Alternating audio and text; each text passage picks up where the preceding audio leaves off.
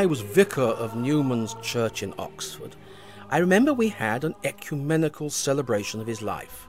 For the wonderful thing is that although in the past Newman could be a divisive figure, now Christians of all brands are able to come together to celebrate him. He is seen as God's gift to us all. After this service, I remember that the late Duke of Norfolk and a Scottish piper led us in procession from the church to Trinity College, the college where Newman had been a student. There we had a grand dinner, at which there were not only speeches, but also what was advertised as the world premiere of Newman's violin sonata. It wasn't great music, but in the style of Arthur Sullivan, he of Gilbert and Sullivan fame, a jaunty and cheerful enough piece. Now I mention this burst of jollity because a lot of Newman's life was far from jolly. For him, neither life in the Church of England nor in the Catholic Church proved to be a bed of roses. During his time at St. Mary's, he came to believe that he was called by God to uproot himself from his beloved Oxford and from the beloved church of his baptism and childhood. God was calling him, not to reject that past and the many good things that are given him, but to go forward, to leave what was familiar and to plunge into a strange land. It was a deeply painful experience. When he landed up in his new spiritual home, the truth is that until those final years of great old age, he never really felt at home. "Oh, how forlorn and dreary," he once cried, "has been my course since I have been a Catholic." Often, as he puts it in his great poem, the night seemed dark, and he was far from home. If he had known conflict in the Church of England, he was to find as much, if not more, in the Catholic Church. Many Catholics were suspicious of him. They found his way of doing theology unfamiliar. There were zealous super-Catholics like William Ward, who craved a papal edict at breakfast every day with his copy of the Times. They found Newman's quiet moderation disappointingly tepid. He was formally denounced to Rome, and judged by Monsignor Talbot, that papal chamberlain, to be the most dangerous man in England.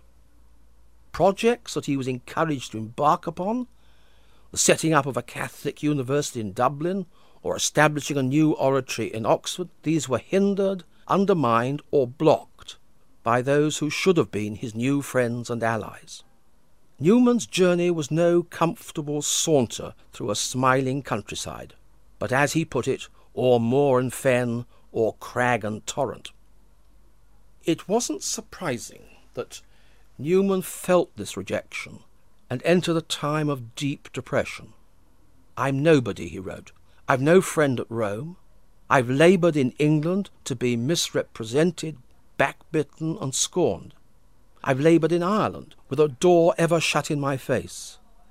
I seem to have had many failures. The old enemy, failure, hung over him again. Everything," he said, "seemed to be crumbling under his hands."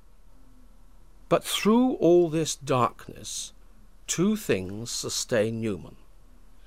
First, a sturdy acceptance of the reality of church life, of the earthiness of the containers in which the divine treasure is carried.